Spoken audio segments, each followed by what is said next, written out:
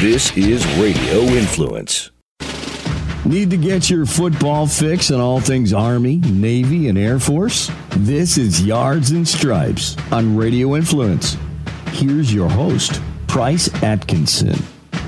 Welcome back into another edition of Yards and Stripes, Service Academy Football, where we cover Army, Navy, and Air Force all season long, as we have done in year one of the podcast. Appreciate everybody tuning in. This is episode number 16 as we head down to the wire, as we will now begin getting ready for the Army-Navy game, the final regular season game for both of these two teams, as Air Force wrapped up this past weekend in Colorado Springs. We'll get into our game recaps here just very, very shortly. But coming up in this episode, we got a lot to do, believe it or not, even though we don't have any games this weekend. A lot to tell you about here on this episode of Yards and Stripes. As always, I'm Price Atkinson. Appreciate everybody tuning in, and tuning in is what you have done all season long. We cannot thank you enough for doing that, whether it be iTunes, Apple Podcasts, Stitcher, Google Play, Radio Influence, or via our website, yardsandstripes.com. Thank you so very much for doing so. You are the ones that have made this year a huge success in year one of Yards and Stripes. But coming up today, you'll hear Pete Medhurst in this episode, the play-by-play voice of the Navy midshipmen. We've had Jim Arthur from Air Force. We've had Rich DeMarco on from Army. Now we will wrap up our play-by-play voices of our respective school series, and that will be Pete Medhurst from the Naval Academy as they fell to Houston this past weekend. We'll talk about that, where Navy is getting ready for the Army-Navy game. Also, got some news and notes to get into a little bit later in the show. Some of the interview sounds, what the coaches, players had to say at the annual Army-Navy press conference in Philadelphia this week, as both teams getting ready for that game on Saturday, December the 9th in Philadelphia at Lincoln Financial Field. So you'll hear from both sides from Army and Navy in that game coming up later here in the podcast. You also get, certainly, the way we close it up every single week here on the podcast, our Faces of the Fallen segment, where we honor a fallen former student-athlete from Army, Navy, or Air Force. Some news and notes to get into just out of the gate. One big programming note. Want to make sure everybody gets this right out of the gate. I'll mention it again a little bit later, but a big programming note. Next week's podcast, it will not come out on Wednesday like we always do. Every single week, a brand new episode is available on Wednesday morning. When you wake up, rise and shine, you have Yards and Stripes right there in your inbox or on your right there on your phone, your laptop. We're going to do something a little bit different next week. I will be live at Radio Row on Friday next week in Philadelphia, presented by USAA. Radio Row presented by USAA, Army-Navy game. I will be there next Friday instead of a podcast on Wednesday. I will be live from 12 to 2 p.m. Eastern Standard Time from Radio Row next Friday afternoon with a special 2-hour preview with interviews, guests, all kinds of information live from Philadelphia, the site of the 2017 Army-Navy game. You will be able to listen to that live online. I will give you the link. It's radioinfluence.com/Army-Navy game. That, again, you can listen to that live broadcast 12 to 2, radioinfluence.com/Army-Navy game. That's Army-Navy game all together. I will make sure to tweet it out. You can check it out on our Facebook page at Yards and Stripes on Facebook and Twitter. Give us a like, give us a follow on both of those. I will keep you updated with everything as it relates to the live show next week. If you missed the live show from 12 to 2 next week, do not worry. Shortly thereafter, when it is complete, I will have that archived. I will have it up on the podcast app. So don't worry. If you missed the live show, we'd love for you to spend a little bit of your early afternoon on Friday getting ready for the game. If you're traveling, listen to it live. They're on your smartphone, which you can do, again, radioinfluence.com/Army-Navy game. That is where you can listen to the live show. It'll be streamed through TuneIn Radio, but we'll make it easy and have a spot right there on their website where you can listen to the live show, again, from Radio Row next Friday from 12 to 2 p.m., a special Army-Navy preview, and I will have it up as a podcast within probably 30 minutes of the show finishing up. So do not worry. We will have that for you next Friday to get you ready for the 2017 Army-Navy game. Should be a lot of great interviews. Was there last year on Radio Row. Don't know what we'll have yet, but I can guarantee we will have some great stuff and bring it to you live from Philadelphia. But as we get ready for that, this week, a little bit of news out of both Army and Navy as it pertains to those two schools. First for Army, Brent Davis, the offensive coordinator for the Black Knights. He will not be going to Georgia Southern, was actually not even interviewed, where he spent, believe about 13 years as an assistant with Jeff Monken down in Statesboro. But the current Army offensive coordinator, Brent Davis, was thought to be in the mix for the Georgia Southern head coaching job. That is not the case. Chad Lunsford, a coach that was the interim head coach, he has been promoted, so he will take over in Statesboro. Jeff Monken saying this week also, Kel Walker, the slot back sophomore out of Georgia who hurt his ankle in the loss to North Texas. He 100% that he will play in the Army-Navy game, hoping that he can return some kicks. That would certainly be a huge help for the Black Knights, as really outside of Ahmad Bradshaw, probably the most dynamic playmaker on the offensive side of the ball. So Kel Walker definitely expected back for the Army-Navy game. As it relates to the midshipmen, Navy releases their brand new Under Armour uniforms. They will play in next weekend against the Black Knights. These uniforms, obviously an Under Armour school, Navy will be wearing special Blue Angels-inspired uniforms. If you haven't seen them online, go check them out. I personally will tell you, is a guy that enjoys some new and different threads from time to time. Wasn't a big fan of the navy yellow helmets last year. I think these are incredibly sharp. A little bit more of a royal blue, but I think these fans are really going to like them.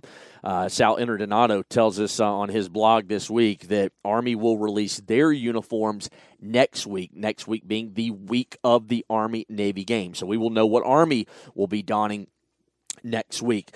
As it relates to bowl stuff, we know Army is headed to the Armed Forces Bowl. That one December the 23rd down in Fort Worth, Texas. Right now, unknown destination for the midshipmen as they are in a pool of teams, 7 bowls to be exact for the American Athletic Conference.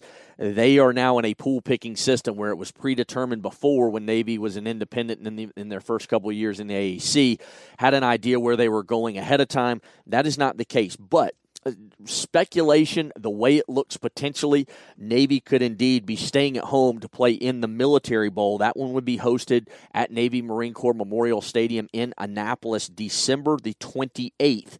Again, that's not official. That's just where a lot of projections have the midshipmen going. That certainly would help from a ticket standpoint, especially with Navy in years past haven't been able to really, the minute they become bowl eligible, sell tickets, get packages out to fans with that destination known earlier in the season.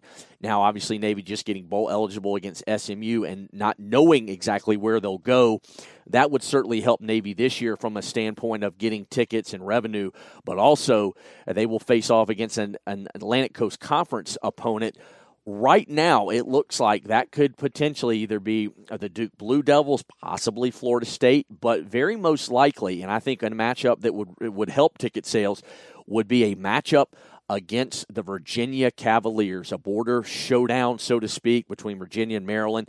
That one could very well be in the making, as it looks like Wake Forest could be a little bit more attractive of a destination there in Charlotte to the Belk Bowl, while Boston College also bowl eligible, maybe staying closer to home, playing in the Pinstripe Bowl in New York City. But that's a couple news and notes out of the gate, and also that programming note, I'll let you know that again, but the programming note, 12 to 2 next Friday, special Army-Navy preview on Yards and Stripes. You can listen to that on radioinfluence.com/Army-Navy game. All right, a lot of action this past weekend. Let's go ahead and get to it. All right, let's start on Black Friday, last Friday, as Navy traveled down to Houston, their final American Athletic Conference game of the season, and the midshipmen fall 24-14 to the host Houston Cougars.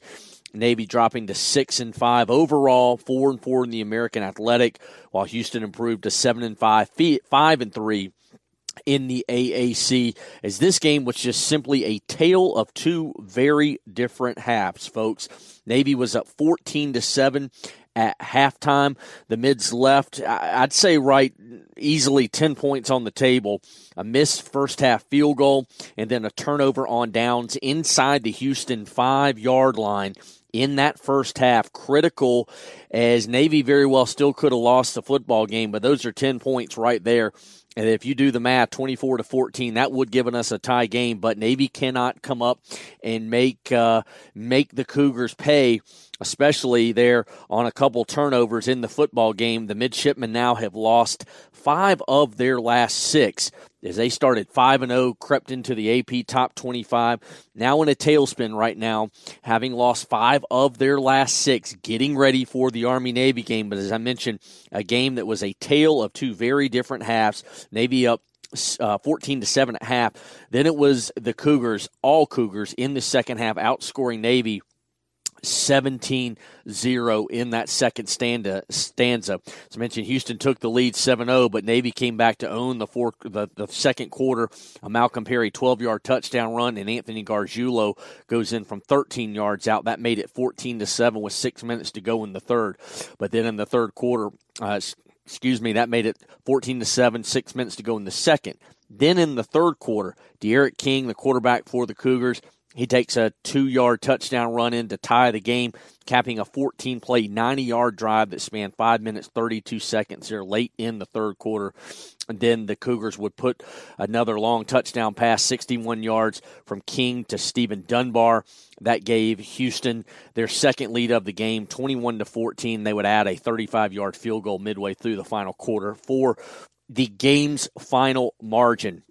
In a game where Navy, as I mentioned, did the job in the first half, but the Cougars in the second half hold Navy to just 79 yards of total offense and 6 first downs there in the third and fourth quarters. It was All-American defensive tackle Ed Oliver. What else can you say? He's an All-American for a reason, as he had a career-high 14 tackles, including 3.5 tackles for a loss, just wreaking havoc up front, leading the way for the Houston defensive line. Zach Abey started at quarterback, but was relieved by Garrett Lewis and Malcolm Perry, who those two went the most of the way in the fourth quarter. But something that happened there to Navy there late in the third. With 4 minutes to go, Navy linebacker Taylor Heflin ejected on a very questionable targeting call.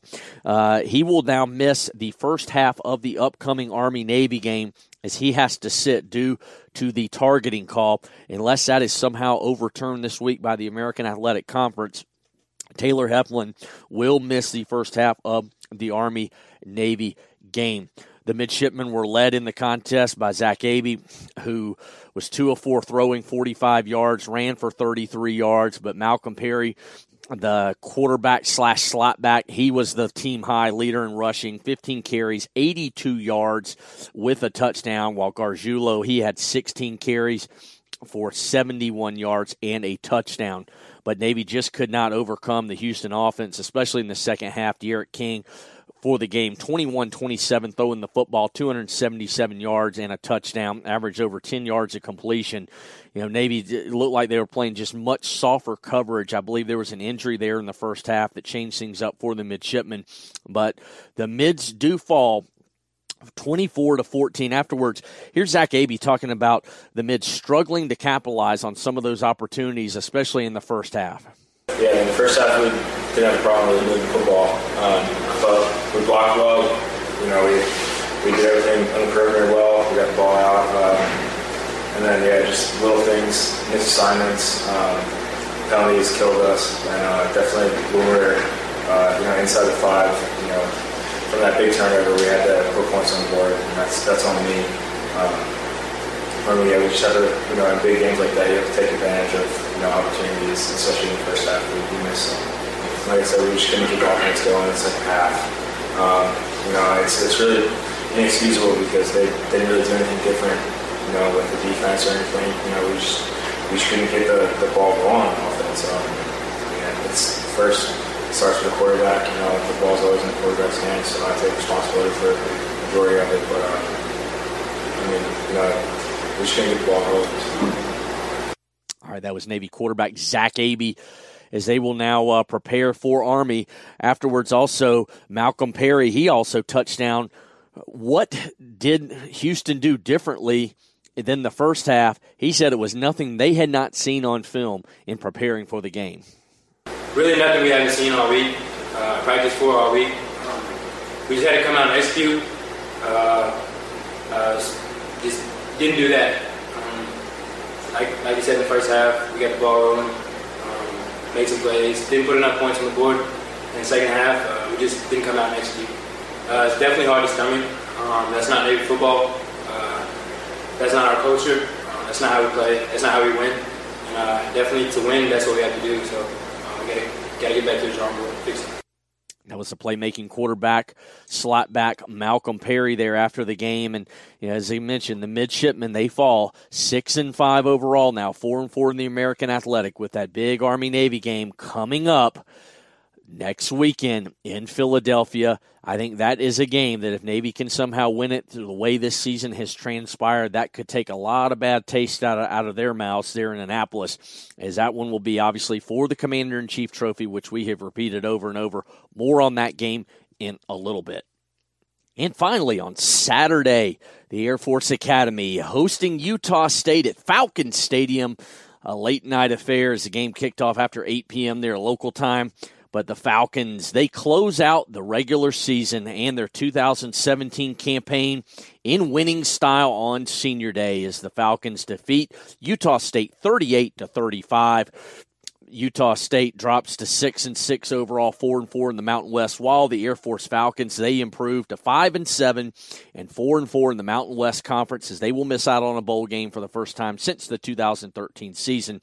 The Falcons, they learned before the game that they would not be bowl eligible as all the bowl slots are filled officially by 6-6 teams, and should one have not been filled by a 6-6 team, Air Force would have been the first team in line due to graduation rate to move up and fill one of those bowl slots. But that will not be the case for Coach Troy Calhoun's team as they fall to 5-7. But they get the win to close out the season on a winning note. Again, 38-35 over Utah State.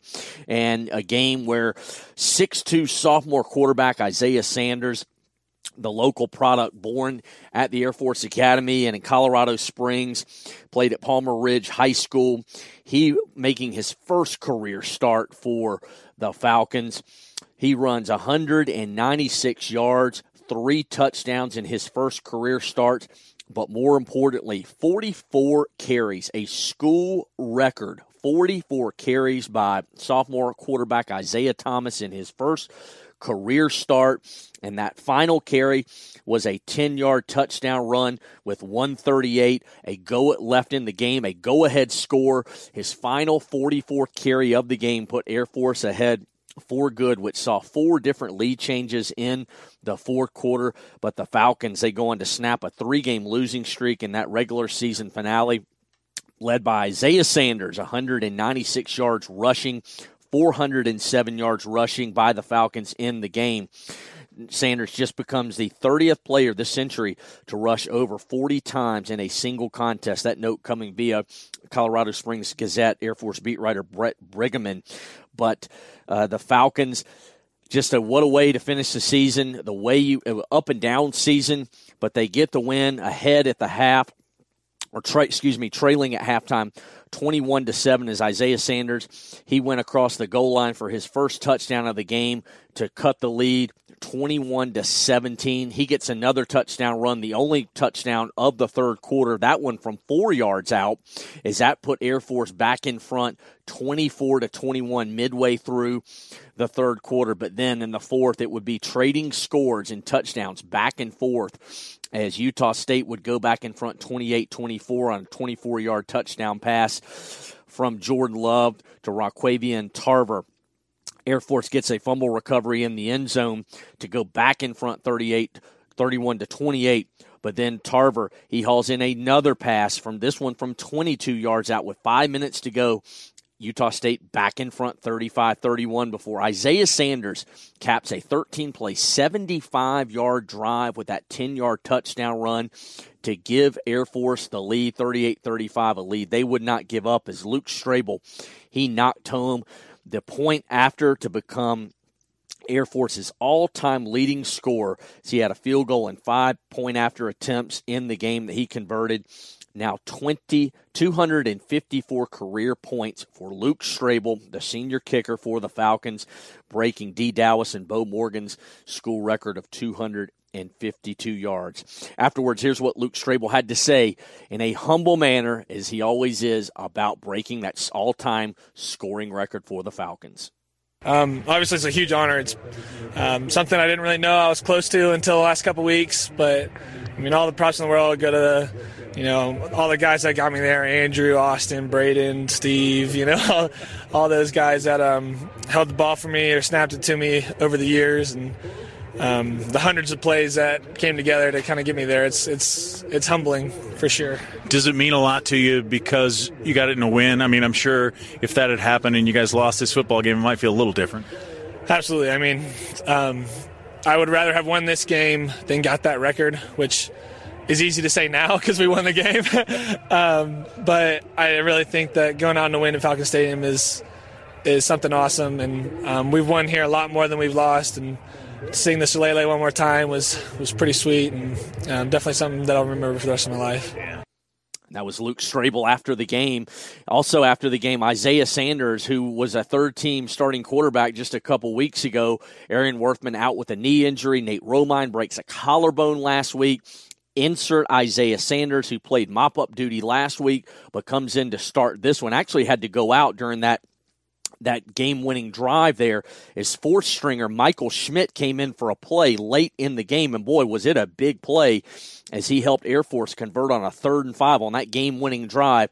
But the star was Isaiah Sanders. Here's what Sanders had to say after the game.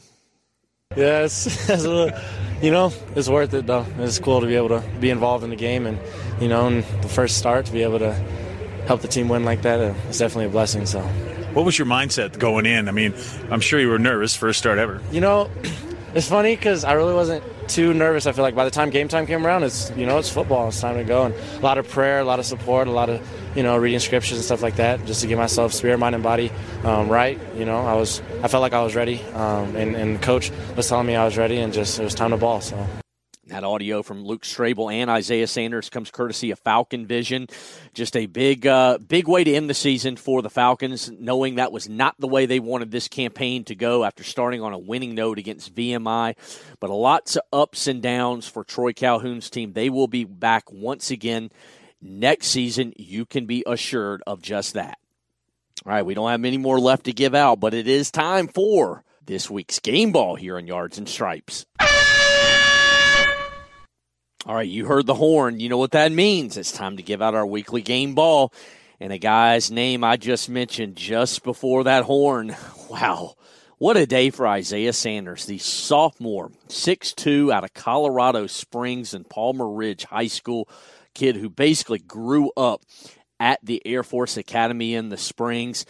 He has just what a monster day. I don't know if you could write a monster day bigger than what he did. 44 carries, again, a school record, 196 yards rushing, first career start, along with 3 touchdown carries. Also was 4 of 12 passing, 33 yards in the game, including an interception. But for a kid that didn't see a single bit of action last year in Isaiah Sanders, only saw action in one game this year, and that was last week in mop-up duty against Boise State after Nate Romine gets hurt, breaks that collarbone. He ran 4 times for 11 yards last week against the Broncos, was through 3 incompletions in that game, but comes back in a big way to knock off the Aggies from Utah State in just a dominant performance under center by the sophomore quarterback Isaiah Sanders. I mentioned he was aided in the game by Jacob Stafford, who also had a big game for the Falcons. Stafford also crosses the 100-yard mark, 14 carries, 112 yards. But as I mentioned, just a school record, 44 carries. He got hurt there briefly on that final drive. Michael Schmidt came into the game to relieve him from one play. Sanders said he heard a crack in his back or something, but he had to gut it out and come back in and finish the game, and he does just that. As Isaiah Sanders, our Yards and Strikes weekly game ball All right, when we come back, the play-by-play voice of the Navy midshipman, Pete Medhurst, going to stop in as we will now have had all three play-by-play voices for our respective three teams. Coming up next is Pete Medhurst, the play-by-play voice of the Navy midshipman, joins us next on Yards and Stripes.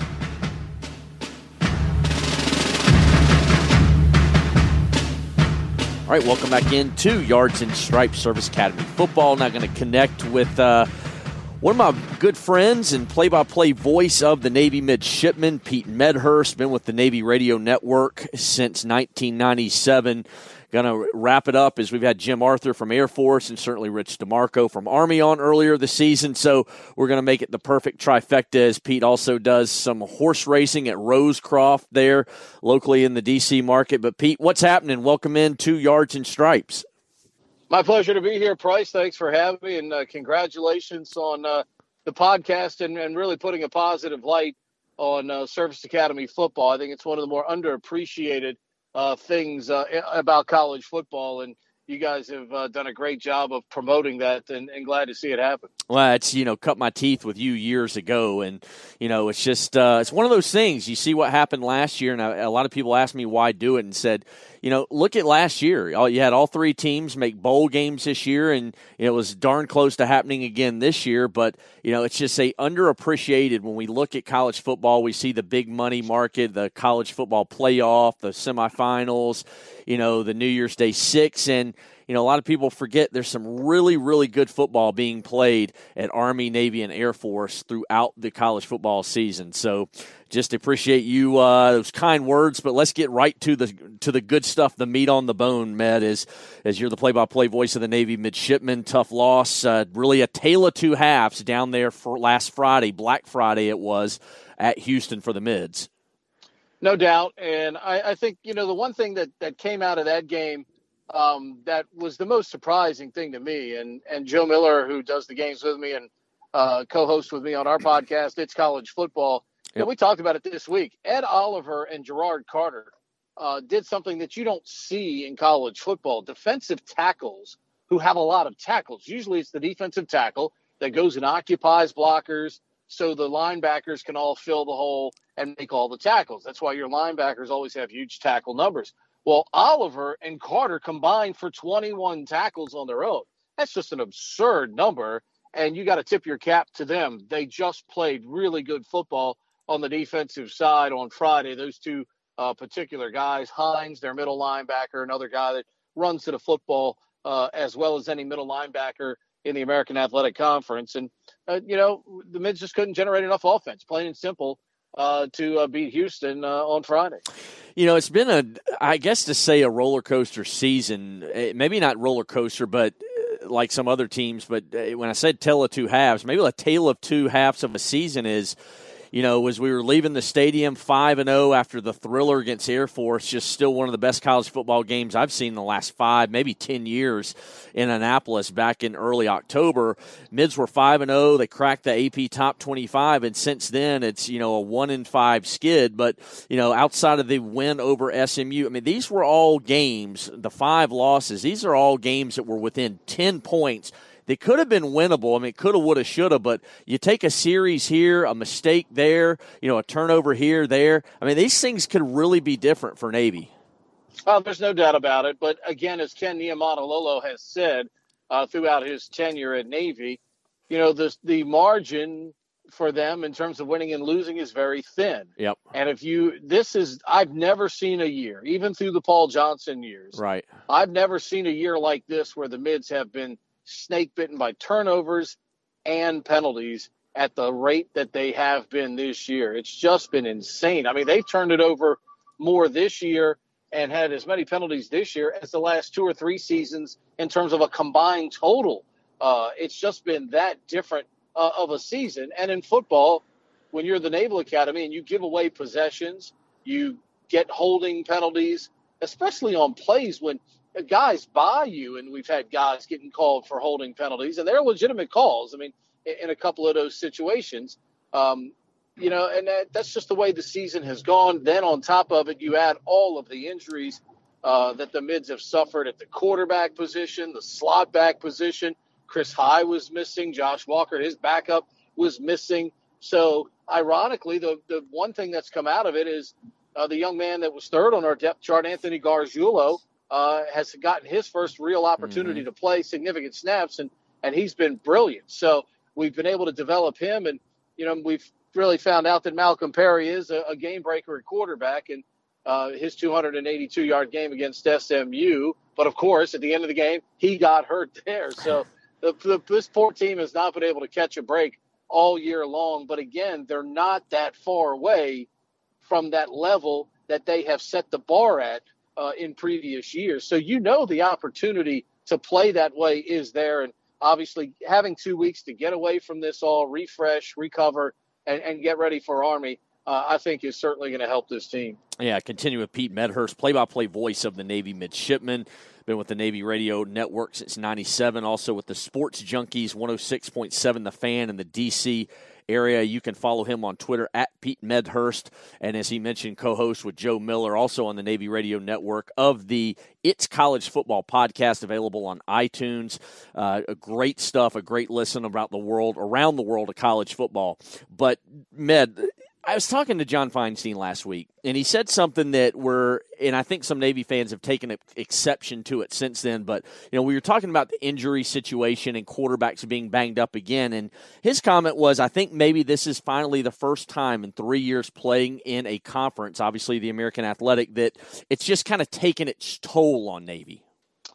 Well, I mean, look, football's football. I mean, contact is contact. Is the fact that it's a guy from Central Michigan tackling you any different than a guy from SMU? Because we were playing other Group of 5 teams. We were playing Ohio State. We're playing other people that are good football programs. So it's not as if, we were out there playing against, the Old Mill 13U football team. Yeah. So, I don't buy that. Yeah. It doesn't matter who's hitting you. You get hit in the head by anybody. It's a concussion. That's what happens. You get tackled with one guy up high, one guy down low, leaning on your foot. You're going to hurt your ankle. That it doesn't matter who's doing the hitting. And look, will I say that where in the past, maybe because of those injuries, they weren't able to be overcome because the quality of competition? That's perhaps something that you could discuss. Yeah. But, other than that, it doesn't matter who's doing the hitting. You get hit by anybody the way some of these guys for Navy has gotten hit this year with the type of injuries they've had. They're going to be injuries no matter who you're playing against. The question is, can the depth of your program overcome it against the likes of the Central Floridas? Look, the Mids had Garrett Lewis at quarterback going down the field in Central Florida territory, down 3 in the fourth quarter against a team that hadn't trailed in the fourth quarter all year. So, again, does that mean that the injuries are taking their toll on them because it's they're playing in a league? No. They put their third string quarterback and he's going down the field and at least at that point had them a chance to either tie or go ahead in that football game. So I don't necessarily buy that argument whatsoever. All right. Is Navy 6-5 right now? I guess going into the Army game, you can't label anything yet. I don't want to say disappointment, but the fact is, this is a season that has gotten away from the midshipmen, but you use the word disappointment. That just simply goes right back to the bar that has been set by Coach Niumatalolo, that was started by Paul Johnson, and just simply continued with the outstanding job that Kenny and his staff have done for the last several years, Pete. Well, I look at it this way, and for years this has been my one pet peeve about the way people perceive Service Academy football. Mm-hmm. We try to win every game just like everybody else. Yeah. I think everybody they just think we hope to hang in there. And when everybody's at the end of the game, you're headed to the bus, they tap you on the head. Hey, y'all played great today. Good effort. Well, we try to win the game just like everybody else. That's the goal we've set for our program, just like everybody else. We want to win the game. Kenny said it when he his initial American Athletic Conference press conference. He goes, "Hey, it's nice, we help ladies across the street, but hey, we're here to hit you in the mouth." Yeah, and I that's always been my pet peeve about it. And you know what? Based on the quality of the program and its expectations, is 6-5 disappointing? Yes, because they aspire to win every game. They expect to win every football game. So yes, 6-5 in terms of the results is a disappointing number because this team holds itself to a higher standard. However, the coaches, the players know exactly why they are 6-5 and now have 2 weeks to try and, get the discipline necessary and the focus to make sure that the things that have hurt them throughout this year do not hurt them on December the 9th against Army.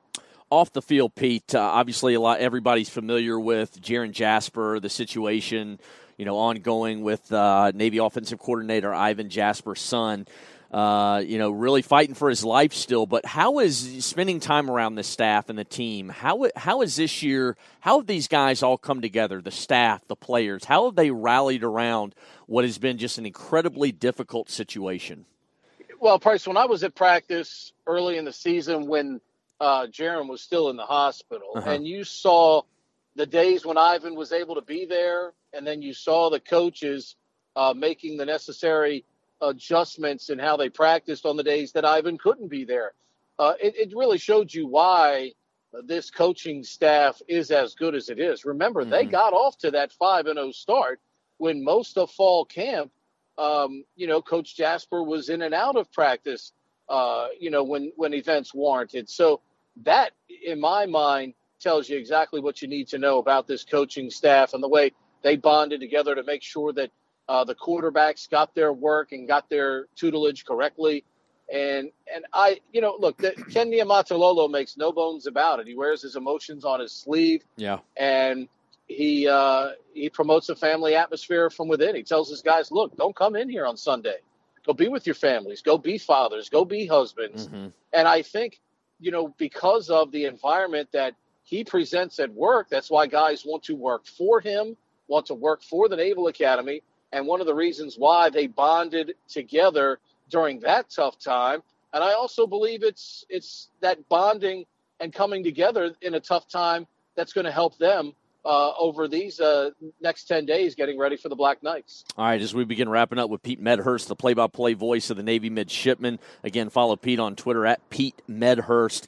And I think we're going to miss you maybe on Radio Row next week in Philly, Med, but we'll certainly see you at the stadium on Saturday. But, let's look ahead to Army-Navy as everybody obviously is barreling toward this one, coming up on Saturday, December the 9th at Lincoln Financial Field. Two teams that very similar in styles, two head coaches who know each other very well. When you look at the two teams, the way this season's going, what do you do in terms of matching up with each other? How do you handicap this one between Army and Navy next weekend? Yeah, I mean, it doesn't take a lot of secrets here, Price. I mean, they're going to run the ball. We're going to run the ball. Right. It's going to be a fast football game. I don't think there's any question about that. Look, it comes down to this in my mind. Who's going to win the battle on third down? It's really been something that's tripped Navy up, especially in the run that they're in right now. Army has been so good all year for the most part at converting third down, keeping drives alive. They don't throw because they keep converting third downs because down and distance is where they want it. 3rd and 3, 3rd and 4, 3rd and 2. Yep. And that's, you got to give Jeff's guys a lot of credit. Really sad to see Brent Davis not really get an interview for the Georgia Southern job. Thought he deserved that based on the job that he's done as the OC at Army. And look, give Jeff a lot of credit. I mean, he coached here while Paul was here, yep. And he did the exact same thing Paul Johnson did. He went out and got the schedule to the point where Army could rebuild and reload while being competitive at the same time against that caliber of opponent. And now they've mastered that. We'll see if they, have a more challenging schedule going forward. But, they put themselves in a position schedule-wise where they're playing teams that they're going to be competitive with as they've rebuilt the program. And they've done a great job to get to the 9-win mark this year. You got to give them all the credit in the world. They've played fantastic and executed well. But I still think if Navy is healthy, the Mids have the wherewithal to make explosive plays in this game. If Malcolm Perry is as close to 100% as he can be, whether it's at slot back or quarterback, he's the kind of guy that has shown us all season, Price, that he's an explosive player. And I think he individually, offensively, may be the best player in this game. And that's why I think Navy has as good a chance to win this game. Now, if Army finds a way defensively to neutralize him, then Army's going to be in pretty good shape, I would think. But I think Malcolm is the X factor because he is a difference maker in this game I think, unlike anybody else on both rosters. All right, and finally, Pete, you, Rich DeMarco, Jim Arthur, the three play-by-play guys from the service academies, the best of the best at what you guys do. As the play-by-play voice of the Navy midshipmen, just talk about, out on the way out the door, the opportunity, the honor to call this game, the Army-Navy game, that's going to go into bases, homes, around, not just around the country, but around the world, to service men and women around the globe who are listening, hanging on every play.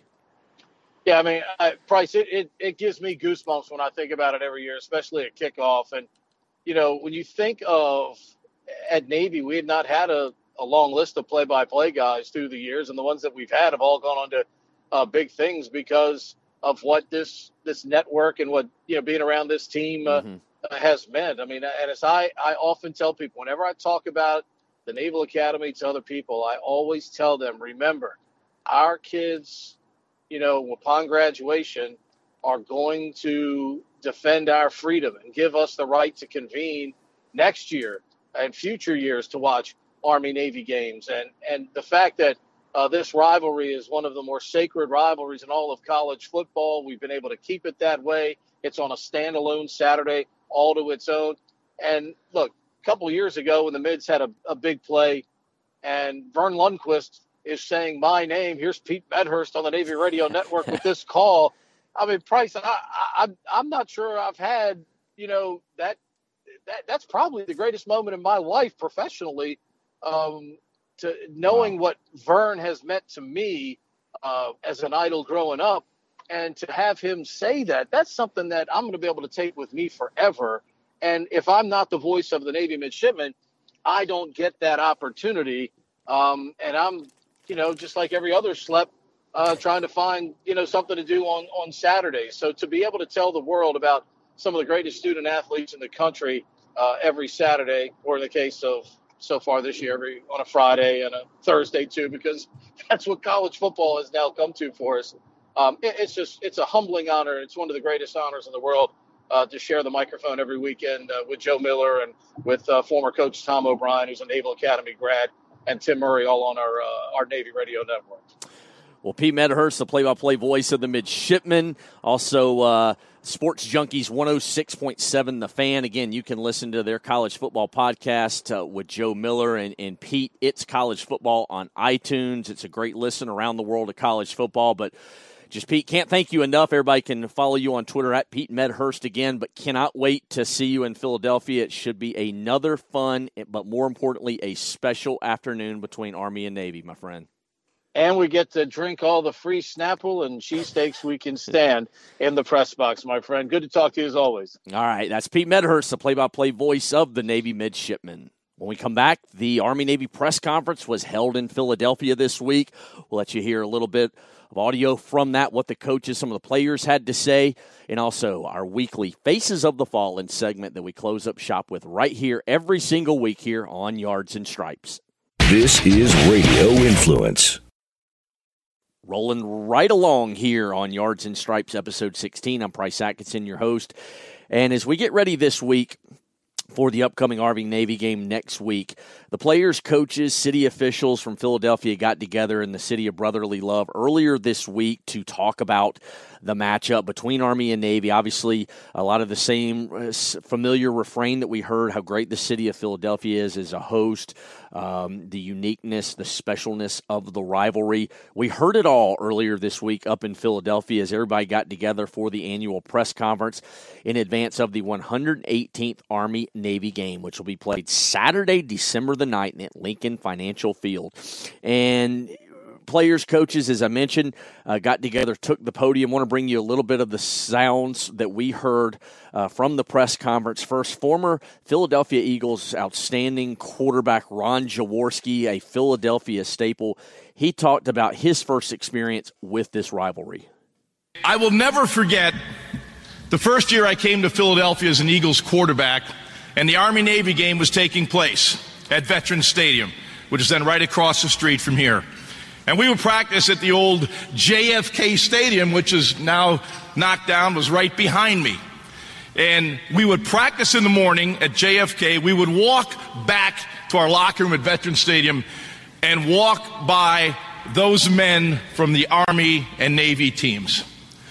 I still get goosebumps thinking about that first interaction that I had with that game personally. Had watched it on television, realized how important it was to this country, this competitive America's game.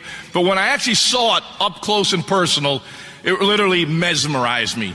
What these young men do to play the game of football, then leave the game of football and serve us and serve this country and make sure that we're safe. That means more than anything. That's why it is America's game. And it means so much to me as a football player and just as much as someone who lives in this community. It is important to us to have the Army-Navy game here in Philadelphia. All right, and that was Ron Jaworski, the former Philadelphia Eagles outstanding quarterback and ESPN analyst, now residing there in the New Jersey area in private business. But, you know, a lot of the same things that Coach Niumatalolo, he echoed from Ron Jaworski, and also just the specialness of getting to come back to Philadelphia every single year, as well as just the character of the kids, and specifically the Army kids he had a chance to meet for the first time. You know, the city of Philadelphia, this has been a great place for us. We've been coming up for many years. You know, we've been staying in the same hotel. The people that work there, you know, I mean, it's almost like family. We see them every year, and they're excited. You know, we're excited to see them. You know, so thank you so much for that. You know, the Philadelphia Eagles, thank you. It was cool to see Jaws. I'm a big fan of yours. To see you talk, you know, just thank you for Philadelphia Eagles. And I think Jeff and I we can definitely relate to this, especially as I meet, you know, both John and Ahmad, I know our kids, you know, talking about the Eagles being 10-1. Carson Wentz is the man of character. And I've seen him in different things, listened to him talk. Obviously, he's a phenomenal talent, but just his character is impeccable. And being a coach at a service academy, I know how that is because I coach great kids that are wonderful people.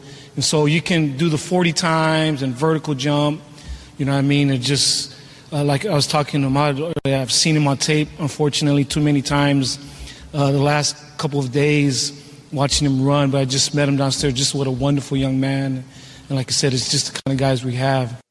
That's Navy head coach Ken Niumatalolo right there.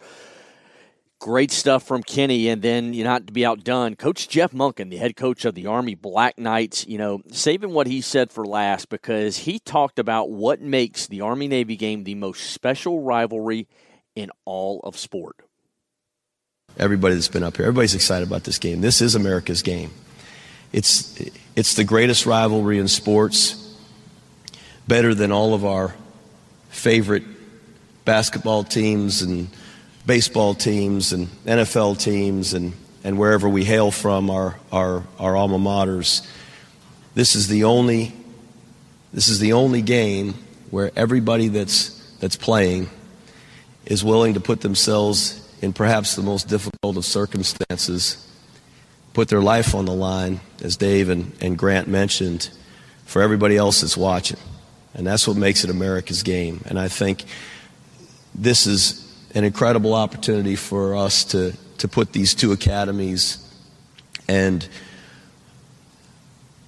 all of our men and women who serve around the world and put attention on them where it's deserved for all the rest of us who are fortunate to live in a country where we have people who are willing to do the jobs that we're not willing to do for the freedoms of us all. So it'll be a great opportunity for us to represent all of those men and women, our respective services, and frankly to battle it out where two teams, every time the ball is snapped, is fighting as hard as two teams can fight on every single play to have the opportunity to take this trophy home to their student body.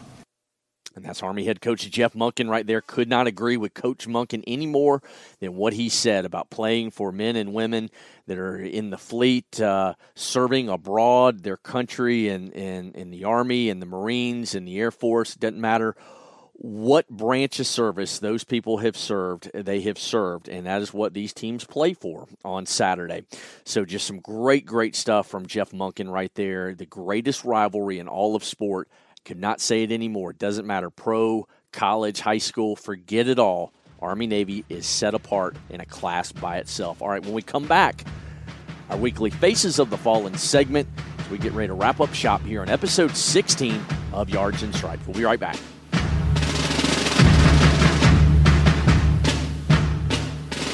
All right, time for our weekly Faces of the Fallen segment here on Yards and Stripes, where if you've listened to this segment, you obviously know what it's all about. For those who are first-time listeners, let me tell you, this is Faces of the Fallen, where we wrap up every episode by honoring and remember a fallen former student-athlete from Army, Navy, or Air Force who has given their life, given the ultimate sacrifice for our nation, for our flag, and for our freedoms. And this week, we take a step back and honor and remember the life of 32-year-old Elizabeth Betsy Keeley, who at 32 years old, a Marine captain, died on Friday, January the 23rd, 2015, when a helicopter that she was piloting and on board crashed as she was based out of the Marine Corps Air Ground Combat Center conducting training mission out of 29 Palms, California. And as I mentioned, she was one of two killed in the plane crash, along with Marine First Lieutenant Adam Satterfield. And Betsy, who was a 2005 Naval Academy graduate assigned to the Marine Light Attack Helicopter Squadron 169, was conducting that training mission based out of 29 Palms, California, when her UH-1Y Huey helicopter crashed. And Elizabeth was a native of Indiana, Pennsylvania. As mentioned, a 2005 Naval Academy graduate, was a member of the Navy Heavyweight Crew Team, the Marathon Team, Officers Christian Fellowship, and several other organizations in Annapolis there on the yard at Navy when she graduated in 2005, as she was commissioned as a Marine Corps officer. And her mom, who said after her passing, her mother, Christine Keeley Thompson, out of Salisbury, North Carolina, talked about her daughter who only wanted the toughest challenges in life that life could offer, and that was one of the reasons that drove her to the Naval Academy and to ultimately the Marine Corps and to pilot helicopters, saying, quote, "I'm going to go into the Marines because that's the hardest branch of the military, and I'm going to fly helicopters because that's the hardest thing to do," end quote. That was Betsy Keeley's mother, Chris, who was just recanting the conversation that her daughter told her why she wanted to pursue what she did. And her daughter was looking forward to pursuing graduate school and becoming a physics teacher after 10 years in the military. Before getting out. But her father, Walter, who was a military career veteran, an Army colonel, worked as a liaison officer for the United States Military Academy. Her father, late father, who passed away before her passing, obviously there was a very deep connection to the military and service in their family. But as her friends, family remembered her deep faith, her high school coach at high school, who was her cross-country coach, James Irwin, said, quote, "The greatest thing I could say about her is that I'd like to have her as a daughter. Whatever can be done for her, whatever articles can be written are well-deserved." And that was her high school coach, cross-country coach, James Irwin. And it's just time where we take a step back. We honor and remember, the lives of those who have given the ultimate sacrifices for what we do on a daily basis, to be able to sit here and talk with you all about Service Academy football. But it is people like Elizabeth Betsy Keeley who have put their lives on the line in different places at home, around the globe, to keep us safe and to keep freedom free. Because as we know, freedom is never free. So we take a step back, honor, remember the life of Elizabeth Betsy Keeley, 2005 Naval Academy graduate, a native of Indiana, Pennsylvania, survived by her mother, as I mentioned, Christine Keeley Thompson of Salisbury, a sister, Laura Keeley of New York, and also a brother, Walter Keeley III, also out of New York. This is Radio Influence. All right, that'll do it for this edition, episode 16, Yards and Stripes. Appreciate everybody tuning in all season long, and especially this week as we get ready to turn the page to the Army-Navy game next Saturday in Philadelphia. Don't forget, as I mentioned at the outset, we will have a special. I will be broadcasting live from Radio Row next Friday, December the 8th, the day before the game at Lincoln Financial Field. I will be live from USAA Radio Row there in Philadelphia from 12 to 2 p.m. That's 12 to 2 p.m. next Friday live that you can listen to right online on your smartphone, radioinfluence.com/Army-Navy game. Again, you can listen next Friday, 12 to 2 p.m. Eastern Standard Time, radioinfluence.com, Army-Navy game. We'll have special interviews with folks coming by Radio Row. It should be a lot of fun. Did it last year.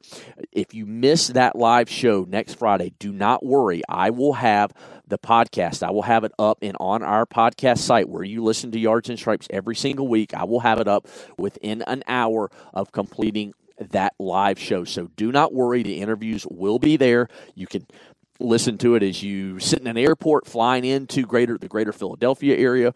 If you're en route traveling, you can listen live, or you can catch the podcast, or even Saturday morning before the game to get you ready for the Army-Navy game. But again, live show 12 to 2 p.m. Eastern Standard Time from Radio Row next Friday. That'd be Friday, December the 8th. Can't wait to bring you interviews on a special Army-Navy preview edition there in Philadelphia. Can't thank Pete Medhurst, the play-by-play voice of the Navy midshipmen, for joining us this week, as we now have talked to all three play-by-play voices this entire season. That has just been so much fun, and we're going to have fun in Philadelphia for that game. Make sure you follow us on Twitter at Yards and Stripes, on Facebook, Yards and Stripes there. I will have sights, sounds, photos, video, all kinds of different things starting Friday from Radio Row.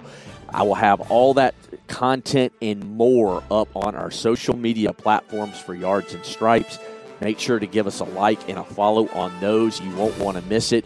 And certainly everything that goes on around the Army-Navy game on Saturday, December the 9th. That'll do it for episode 16. Appreciate everybody tuning in this week. Can't wait to talk to you guys again next week from Philadelphia. But until then, have a great weekend. Stay safe, and we'll talk to you then right here on Yards and Stripes. To get more info on all things Service Academy football, like Yards and Stripes on Facebook, and follow them on Twitter at Yards and Stripes. This has been Yards and Stripes on Radio Influence.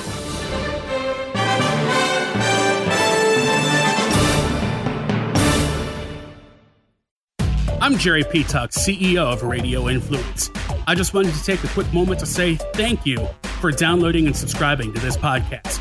There are a lot of people behind the scenes here at Radio Influence that work hard to keep you entertained day in and day out. If you'd like to get involved and advertise on this program, or you have some show ideas that you'd like to see us add to the Radio Influence family, please email us at contact@radioinfluence.com. We all have crazy schedules, so the fact that you took time out of your busy day to let us entertain you for a while means a lot. Without you, the listeners, we wouldn't exist, so thank you again for downloading and subscribing to this show. Don't forget to check out radioinfluence.com to see what other shows we also have to offer. All of Radio Influence's programming can be found on Apple Podcasts, Stitcher, TuneIn Radio, Google Play, and of course, radioinfluence.com.